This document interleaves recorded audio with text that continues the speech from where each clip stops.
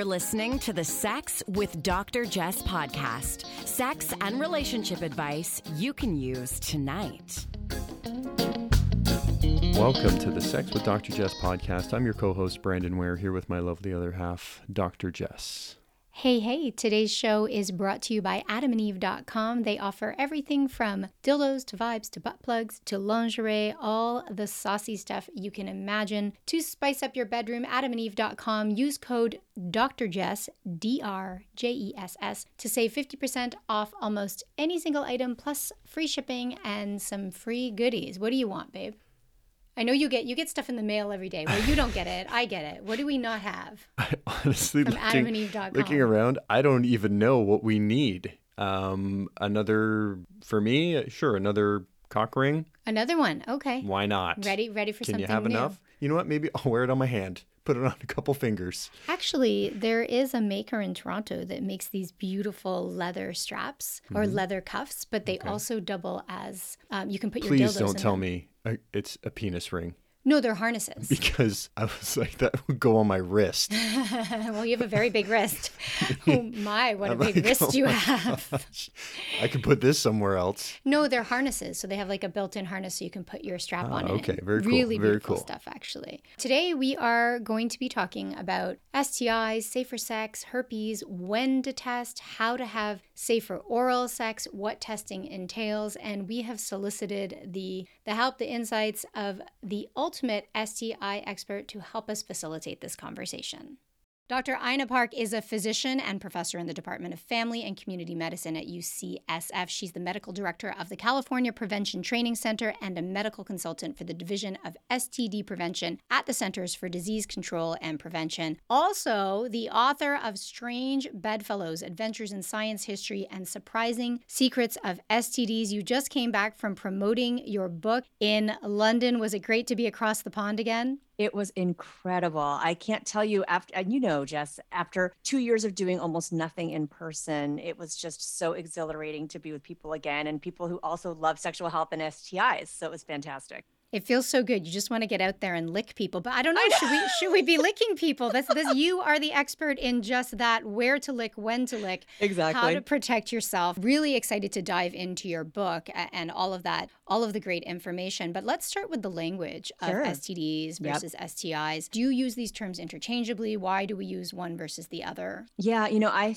would have to say that the trend is generally moving towards using STI because it's a little bit more scientifically accurate. So many infections that we can get through, a sexual activity are just infections that don't actually cause disease. And so, STI sort of encompasses all of those, that both the ones that cause disease and the ones that are just silent infections that just come and go and you might not even notice them. And then it's, definitely a far cry from what we used in the 70s, which was VD or venereal disease, right? And that word venereal implies as well that immoral sexual behavior is, involved. So I think we're just trying to make the language less stigmatizing. In the US, we use STD, for public health. The Public Health Agency, CDC, uses STD because they actually study the infections that are most likely to cause disease, which are like chlamydia and gonorrhea and syphilis. So those are the ones that they are mostly keeping tabs on. So they have still stuck with STD. Okay, so sexually transmitted disease versus sexually transmitted infection. Definitely there is a destigmatizing piece, I think, around infection versus disease. Now,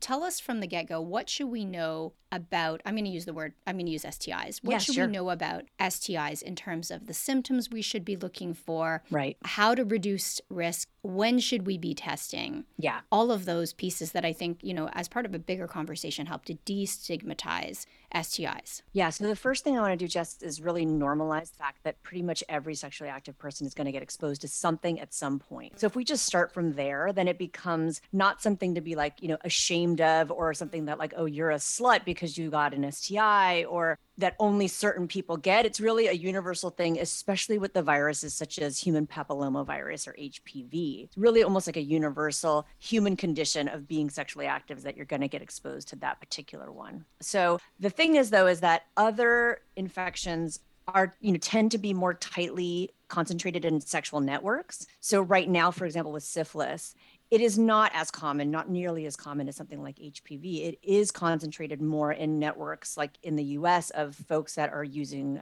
crystal meth, for example, as well as men who have sex with men and transgender and gender diverse people who have sex with men. So, there are certain groups that do have higher rates of infection for certain STIs. And then something like chlamydia, which is a bacteria, actually happens to lots and lots of young people, but it's not quite as common as HPV. It's hierarchy, you know what I mean, in terms of some are extremely common, some are much less common. And so in order to sort of, cover all your bases, right? You need to, like, if you're a person, in the US, if you're, under 25, really you should be getting checked once a year, if you're having any kind of sex at all. And what happens is, we up the frequency because, as we know, just like people are sometimes changing partners frequently and relationships may not be lasting very long. Sometimes they're lasting one night or whatever. And so typically what I say to patients is, if you're switching partners, let's put you on a regular schedule. So let's, check you every 3 months. And so I have lots of folks coming in on a quarterly schedule to do that. But I also have folks that say like, oh my God, I was with somebody, we had vaginal sex, there was no condom involved. I'd like to see if I caught anything from that encounter. And then I have people wait a couple weeks, come in and get tested. So, there's not really like a set frequency other than I really would like people who are sexually active to get tested once a year. But then beyond that, you can sort of flex it up or flex it down depending on what's going on in your sex life. When somebody says, oh, I had sex without a condom and that wasn't my intention. Right. And you said you'll have them come back in a couple weeks. So what is that incubation period? How long should you wait after an exposure that has concerned you before you get tested? Right. So and I actually did an Instagram post about this recently, each bacteria, parasite, virus, they all have a slightly different incubation period. But for your bacteria like gonorrhea and chlamydia, and a parasite like Trichomonas, I say 2 weeks is a pretty good time, to wait for those bacteria to show up. But when we're talking about something like herpes, so let's say you had a sexual encounter and let's say the person didn't disclose beforehand, but you found out afterwards, sometimes it'll take some people 12 weeks to actually see if they actually became positive for herpes type 2, for example. So that's why when people are switching partners frequently, I just put them on a regular schedule instead. So they don't have to think about the timing for each individual, bacteria or virus. It's very, complicated that way. But yeah, I think if you just had sex with someone and you want to know whether or not you caught a bacteria, typically 2 weeks should be good enough. Okay. So you've mentioned bacterial, viral, parasitic. So we have these different categories.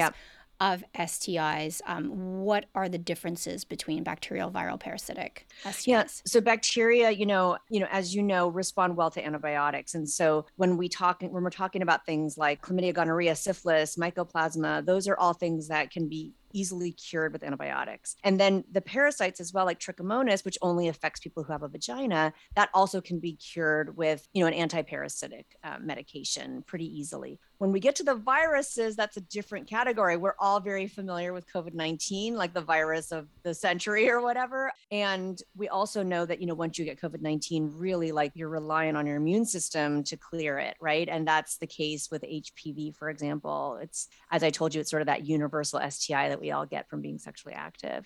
And most of the time our bodies are going to clear it on our own, by about 2 years after getting infected.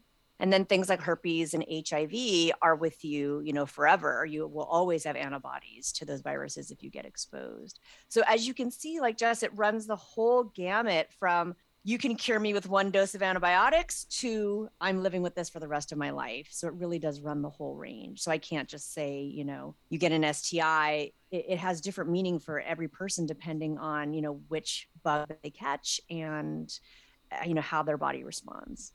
And when you say living with it for the rest of your life, that doesn't mean that it's a death sentence. That doesn't mean that it has to take a toll on your overall life. Many of us live with viruses in our bodies forever and ever, and we live happy, healthy, sexual, pleasurable lives. And that's a big part of the work you do in destigmatizing. I was also thinking about stigmas and how they intersect with identity. So you had mentioned, for example, just one example of groups who are more susceptible at this time to a specific STI. But over the years, and especially since the onset of HIV in the 80s in North America, there has been so much stigmatization that has stereotyped and adversely impacted specific communities who are already forced to the margin, like queer communities, like Black communities. And so what we also have to do is remind people that all populations are susceptible, right? Absolutely. To STIs. Like when we look at straight white women, young white women, rates being on the rise, there's no one group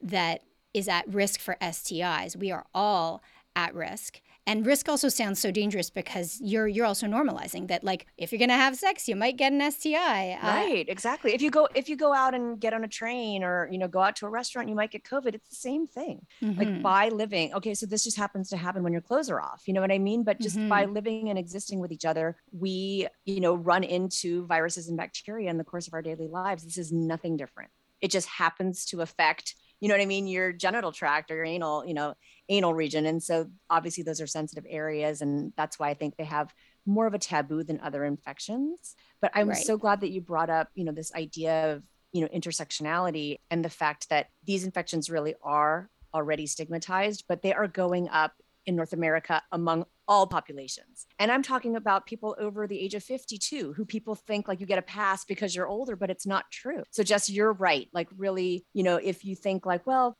I'm not a person of color, I'm not, a queer person, no one gets a pass. We all really have some susceptibility or risk to getting an STI if we're going to be sexually active. So it's like the cost of doing business. We just need to accept it, Right. And anatomy can make a difference as well, right? Absolutely. If you're having vaginal intercourse, this is a big, I don't want to say big, but it's a larger space of open membrane, right? Absolutely. Once you get inside of there. So that has to be, I presume, a higher risk for viral STIs. Is it also a higher risk for bacterial STIs, like versus a penis, which is on the outside and it's not a mucous membrane? Absolutely. It's absolutely, greater risk and greater susceptibility because you just have much more of a target, you know what I mean, for points of entry. And that will also vary if we think about guys who are circumcised versus those that are not, you know what I mean? When you're circumcised, there's a bunch of tissue and membrane that you've removed, right? So that actually reduces your susceptibility even more to certain viruses, like HIV, for example. Ah, interesting. Okay, let's talk about the most common STI, and I don't know how to say it. Is it trichomonad? Oh, so trichomonas is the most common non-virus. So the most common STI overall is HPV, but trichomonas is a parasite that is the most common non-viral STI. It's definitely more common than any of the bacteria. And what are the symptoms? How do we get tested? How do we treat? Yeah. So, the thing is, it's really only for people who have a vagina. Okay. And it can cause discharge. It can cause, like a fishy odor. And these little organisms, they have these projections coming out of their sort of top of the organism that like flit around and actually make it look like it's twerking under the microscope. It's really kind of funny actually to see it. It's, really gratifying when you diagnose this because you can see it right away. And some women will have crazy discharge and they'll say something is definitely wrong. And some people will just say, my odor is just a little bit off, but they don't actually notice anything different with their discharge. And so we now have PCR-based tests, which you guys are very familiar with because of COVID. We have really good PCR-based tests for this organism. So you can look at it under a microscope. You can also do a PCR test and you can detect it. And then, again, you can treat partners and treat the patient and usually eradicate it completely. Okay. And what does a PCR test for trick look like? Is it a swab of the vaginal canal? It's just a swab. Yeah, it's just a swab. Mm-hmm. Don't put it up your nose. Please don't do that. Don't stick it in your butt. Don't put it up your nose. It could be a vaginal swab. If somebody was doing a pelvic exam on you anyway, they could stick it in your cervix if they wanted to. I actually think the vaginal swab is easier and patients can do it themselves. And you can also have, just pee in a cup. It's not quite as accurate because the organism's not, in the urinary tract. It's really in the vagina. But, you can also look at the urine as well. Okay, great. I want to talk about what to do when you're changing partners and what precautions to take. But quickly before that, how do we test for STIs? Because you've mentioned urine, you've mentioned swab. I imagine definitely there's blood, looking at the serum levels. So what do STI tests look like? And so for your annual exam, what would it look like? And is that different than if I said, you know what, I had sex with somebody 2 weeks ago and my condom broke? So what tests would you recommend? Yeah, so I think, yes, it would differ. So let's say you said I had sex a couple weeks ago, my condom broke, now I'm having something's going on. You know what I mean? I'm having burning, I'm having new discharge or whatever. We would probably test for more things than we would just if you are having your annual routine visit and nothing is going on. So if you had symptoms, like especially vaginal discharge, in my clinic, we would be testing you for gonorrhea and chlamydia and trichomonas. And then we might also be testing you for something called mycoplasma, which is another bacteria that we discovered in the 80s. We also, even though it's not related, if we think you have an STI, we'll probably check you for other STIs. So we'll draw your blood for syphilis. We'll check you for HIV. So that's typically what we would do if you came in with symptoms. For the person who just comes in off the street saying like, I've got nothing going on, I just am here for my annual. For young people under the age of 25, we typically just check gonorrhea and chlamydia. And in some places where they're having a big syphilis outbreak, also checking syphilis and HIV. And are those blood tests or urine tests? Yeah. Oh, so the syphilis and HIV are blood tests. Okay. The gonorrhea and chlamydia can be a swab or a urine test. And if you are telling me, for example, like, oh, I'm performing oral sex on a penis, then you can swab your throat. If you say that, like I'm having anal sex, then you can swab your butt. And then, if you're having vaginal sex, then you can swab the vagina or use the urine. But right now I don't know how the Canadian guidelines are, but in North America, most of the people who are getting a swab of their throat or their bottom are people who are either gender diverse, trans, or cisgender men who are having sex with men. Why is that? Is it the types of activities? Because it's not the bodies that are necessarily putting you at risk. Is it the types of activities? Exactly. It's not the bodies. And it's exactly. not the gender it's identity or the sexual orientation. No, it's the network. It's the networks. You know what I mean? It's terms of the sexual networks, people who are having sex, like men who are having sex with men, for example, there are just higher rates of STIs in those networks. And so there is now a universal kind of recommendation to test all of the sites of exposure. But I want you to know like the trend that I would like to see and what I do see happening. And the CDC in the US actually just put out a statement saying that we really should consider that type of testing of the throat or the butt for anyone who's having those types of sexual activities. So, oral sex or anal sex. Which is really everyone. Which is, I know, right? Which is a lot of people. I'm also curious when you talk about rates being higher in some communities. Yes. I wonder if these communities are also getting tested more because so many like straight people who think they're in monogamous relationships are not even bothering with testing. And we're seeing STI rates that are similar for people who are supposedly monogamous versus those who are consensually non-monogamous. So I wonder if there's an overrepresentation. It's both. And of course, yes, I think it's both. And I don't want to...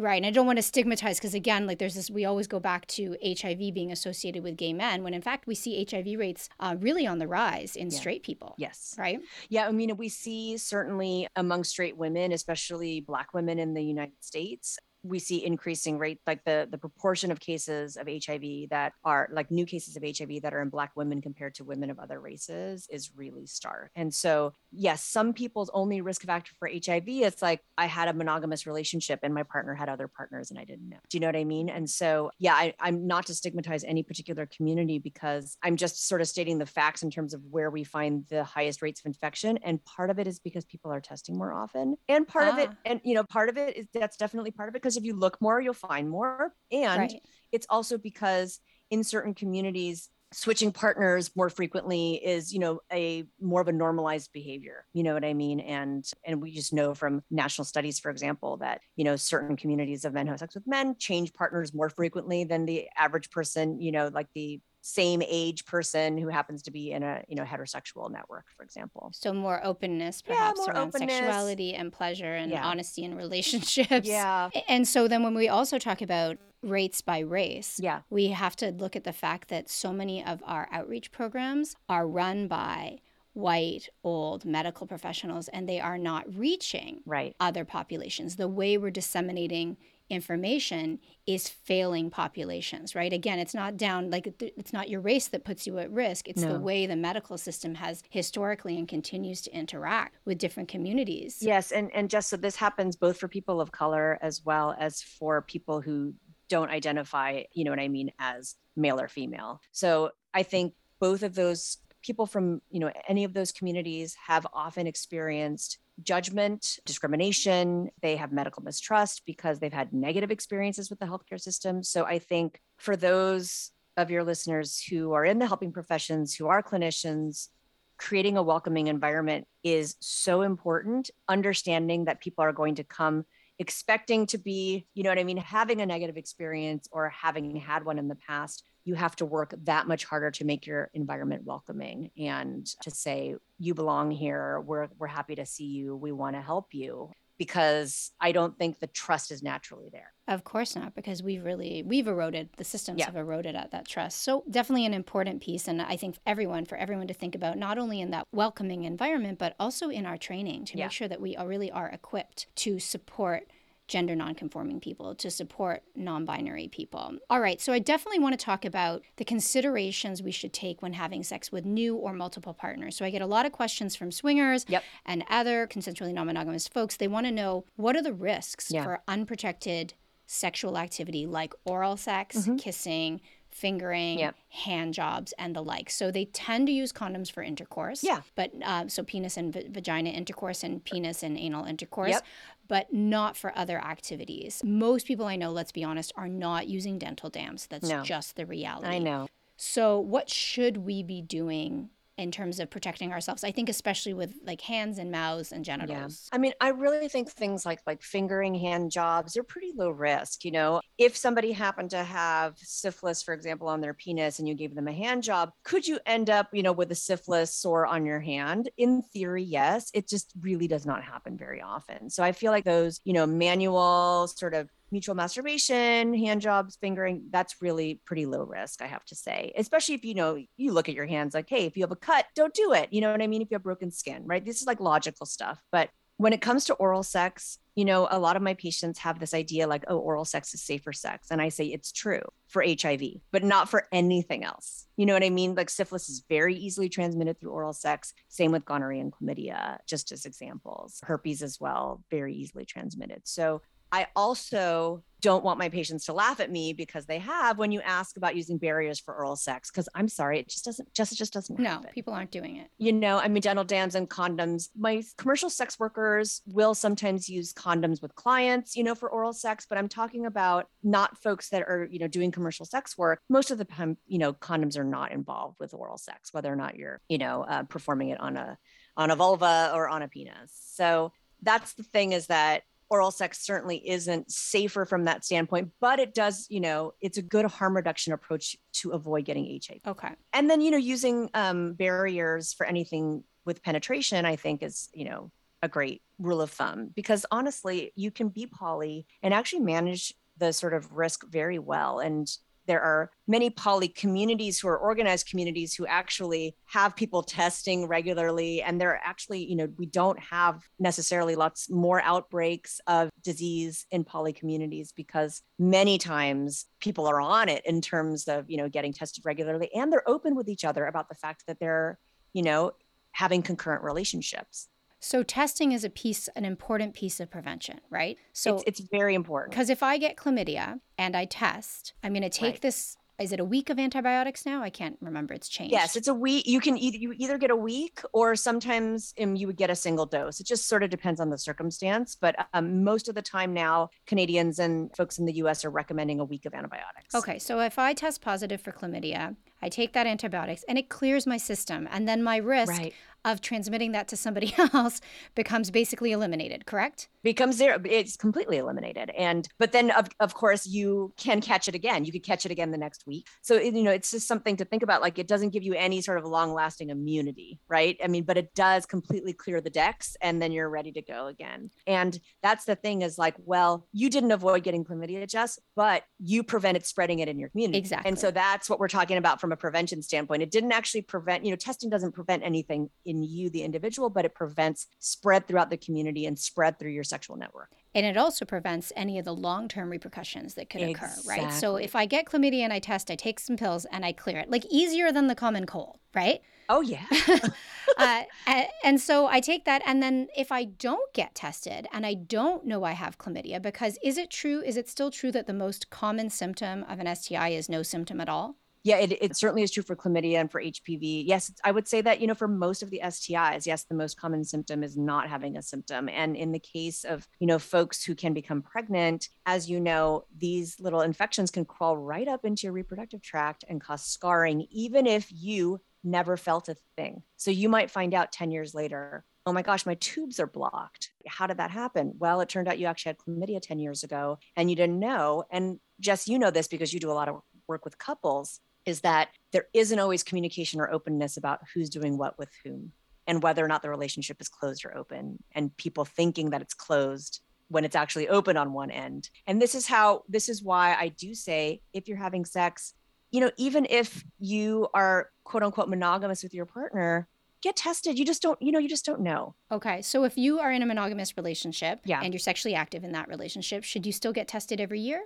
I mean, so I think it depends on it depends on you and your partner. In general, when you're younger and people are changing partners more frequently in general, I say, regardless of your relationship status, like if you're under 25, I say get tested. As you get older, if you're really like, I really don't suspect my partner has other partners, that's fine if you want to forego testing. But just as you know, people can get burned, and people do have, there's infidelity, there's cheating, it happens. So when someone says to me, it's possible my partner has other partners, I'm not sure, I say, you know what, we should test. You should go ahead and test, because there's actually in California on this, and people who said their partner might have other partners had the same exact risk of chlamydia than people who knew their partner was with other people. So interesting. Even if you suspect, it's probably happening. So okay, so for oral sex, to recap, some people are using condoms. It's far more likely that sex workers are using condoms than people who are not doing sex work, because sex workers are just more responsible about sex than other folks. It's also more likely, like sex performers, for example, are getting tested regularly, tested to go on set. And so if you are having oral, you can use a condom. If you don't use a condom or a dental dam, because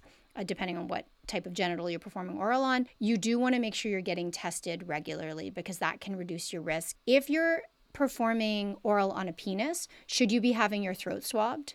I mean, in my opinion, yes. And for a long time, our guidelines here in the States were not going along with me, but now there's much more wiggle room to say, consider swabbing that. So I think, but right now, a lot of providers and clinicians are not in the habit. So I do think that people will need to advocate. And I think eventually clinicians will get into the habit of swabbing everywhere that's exposed. But for a while, people were really only offering that to gay men, for example. And so I think, women who were performing oral sex on a penis were not asking for it and we're not being offered it. So I think it's a good idea to ask. And that is because HPV can show up.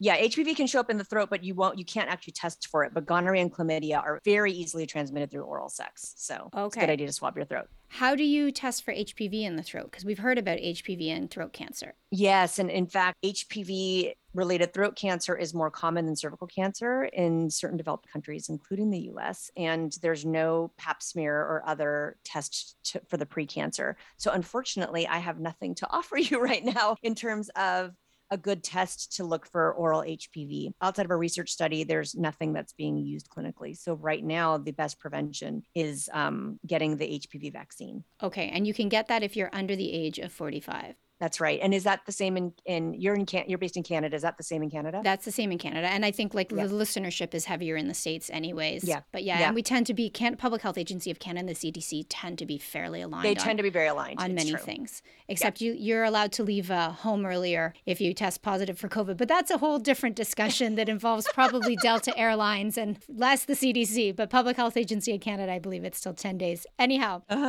Okay, I have a question about cold sores. So I get cold sores. Actually, I have a small one on my lip right now.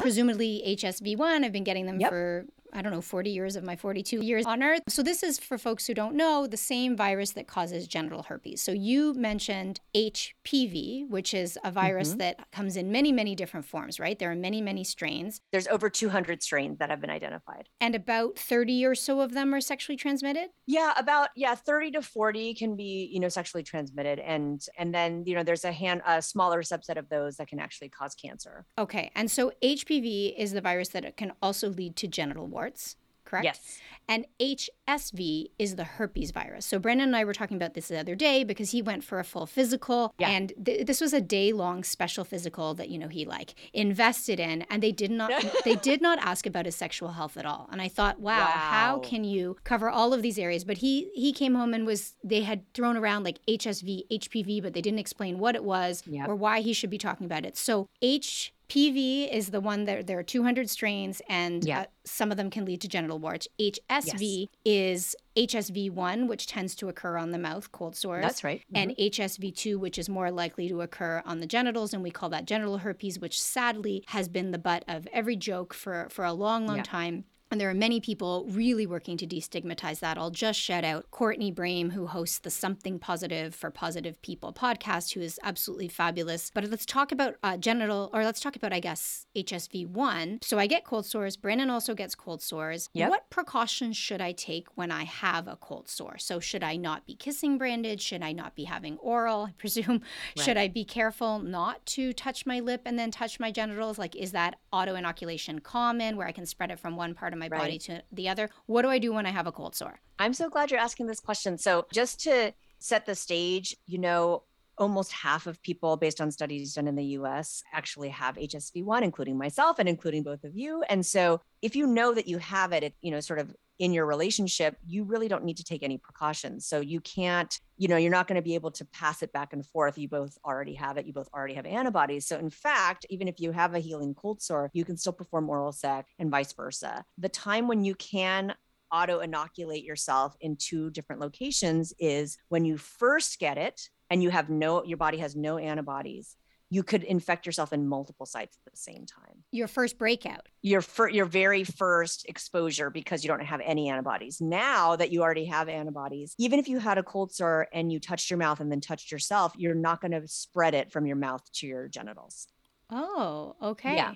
Interesting. So I'm so careful, like with the Q-tip, putting the polysporin on it to keep it. Okay. Yeah, and so if I were to give oral to Brandon, is there any risk when I have a cold sore because he already gets cold sores? Is it because he already has the antibodies, and you can, obviously, if you want to check, you know what I mean? You could get your antibodies checked and just make sure, we both have antibodies to HSV1, and then you really don't need to worry. Oh, interesting. Okay. And should I be changing toothbrushes when I get a cold sore? Like, I'm all paranoid, got to throw out the toothbrush. No, not at all. I mean, because the thing is that that's a virus that you've had for 40 years or whatever, and you'll probably, you'll have it till you die, and you'll be shedding some virus at any time. Even when you don't have a cold sore, every once in a while, the virus will, come off of the skin. If you were to kiss somebody new, if you were to perform sex on somebody, oral sex on somebody new, you could transmit it to them if they didn't have antibodies. But if you're with somebody who already is positive, there's no way to pass it back and forth again. It's the same with HIV as well, by the way. But once you're positive, and that's it. Okay. You don't have to take additional precautions. Interesting. Okay. Yeah. All right. We learned something for sure there. So. Yeah, no, that was great. When you're done, I have a question. Go ahead. I was seeing Dr. Park's Instagram, and the age-old question of, I can get an STI from a toilet seat. Oh, yeah, I know. I love that. And all the reasons why they got it from the toilet seat. Or bed sheets. So, any thoughts? So I'll tell you what you can get is like, if you're sleeping in someone's bed and you guys don't actually have sexual contact, you could absolutely end up with something like lice or scabies, for example. But something like gonorrhea, you're not going to catch it from a toilet seat. Like, someone's going to say, well, what if like the person ejaculated on the toilet seat and then I rubbed my vulva on it? And I was like, first of all, if that's what's going on, you're too drunk. Yeah. You know what I mean? If you just sat in someone's like semen or whatever on accident, not then you have other problems. But it's one of the most common excuses I hear for why people don't want to admit infidelity. Like they'll say, oh no, there's no way you got an STI from me. You must have gotten it from a toilet seat. Or a tractor. Do you know what I mean? Yeah. Or the bus. A tractor. What's it from a tractor? It must be from a movie. Why I'm thinking a tractor. Okay. I feel like it'd be from a country song. So the pelvic floor therapists are going to tell us not to hover above the public toilet. I'm still going to pick hovering over the public toilet, but not because of STIs, because of other things that are on there. Right, exactly. They're not pleasant anyway, but really it's not a high risk. And I would say like, someone said, well, like what if I put on someone else's underwear that had discharge in it? And I was like, well, first of all, don't do that. Mm-hmm. Mm-hmm.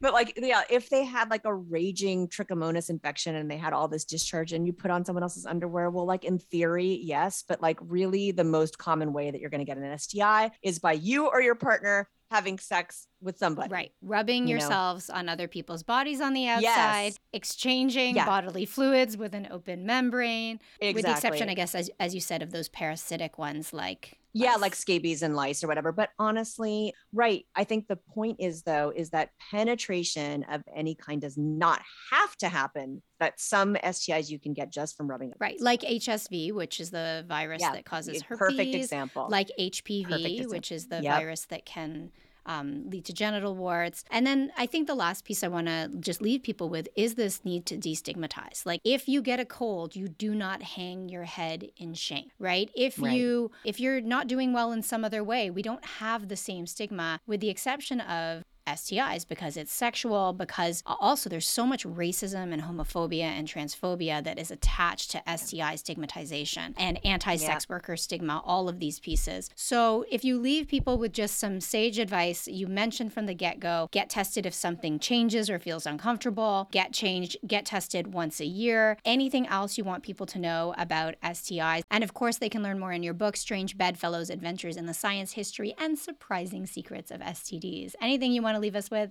Yeah, Jess, I mean, what I would leave you with is just, saying STIs are universal and we all get them. And what I'm trying to do here is normalize the fact that we all get STIs, myself included, you know what I mean? And I have had probably one of the most vanilla sex lives ever. My point is that we all get STIs regardless of what we do, how many partners we have. And so let's just all accept it, and let's not judge each other for having sex, because we all want to do that. We all want to experience joy and pleasure, and we all deserve that. And if you get an STI, that happens to be chronic, you still also deserve joy and pleasure and fulfilling relationships. Absolutely. Thank you so much for that. Really appreciate it. Hoping people will check out your book. Follow along on Instagram as well, whether you are sexually active or whether you're working in the field, because I've learned so much from your Instagram. Like I could just ask you all the questions from your Instagram.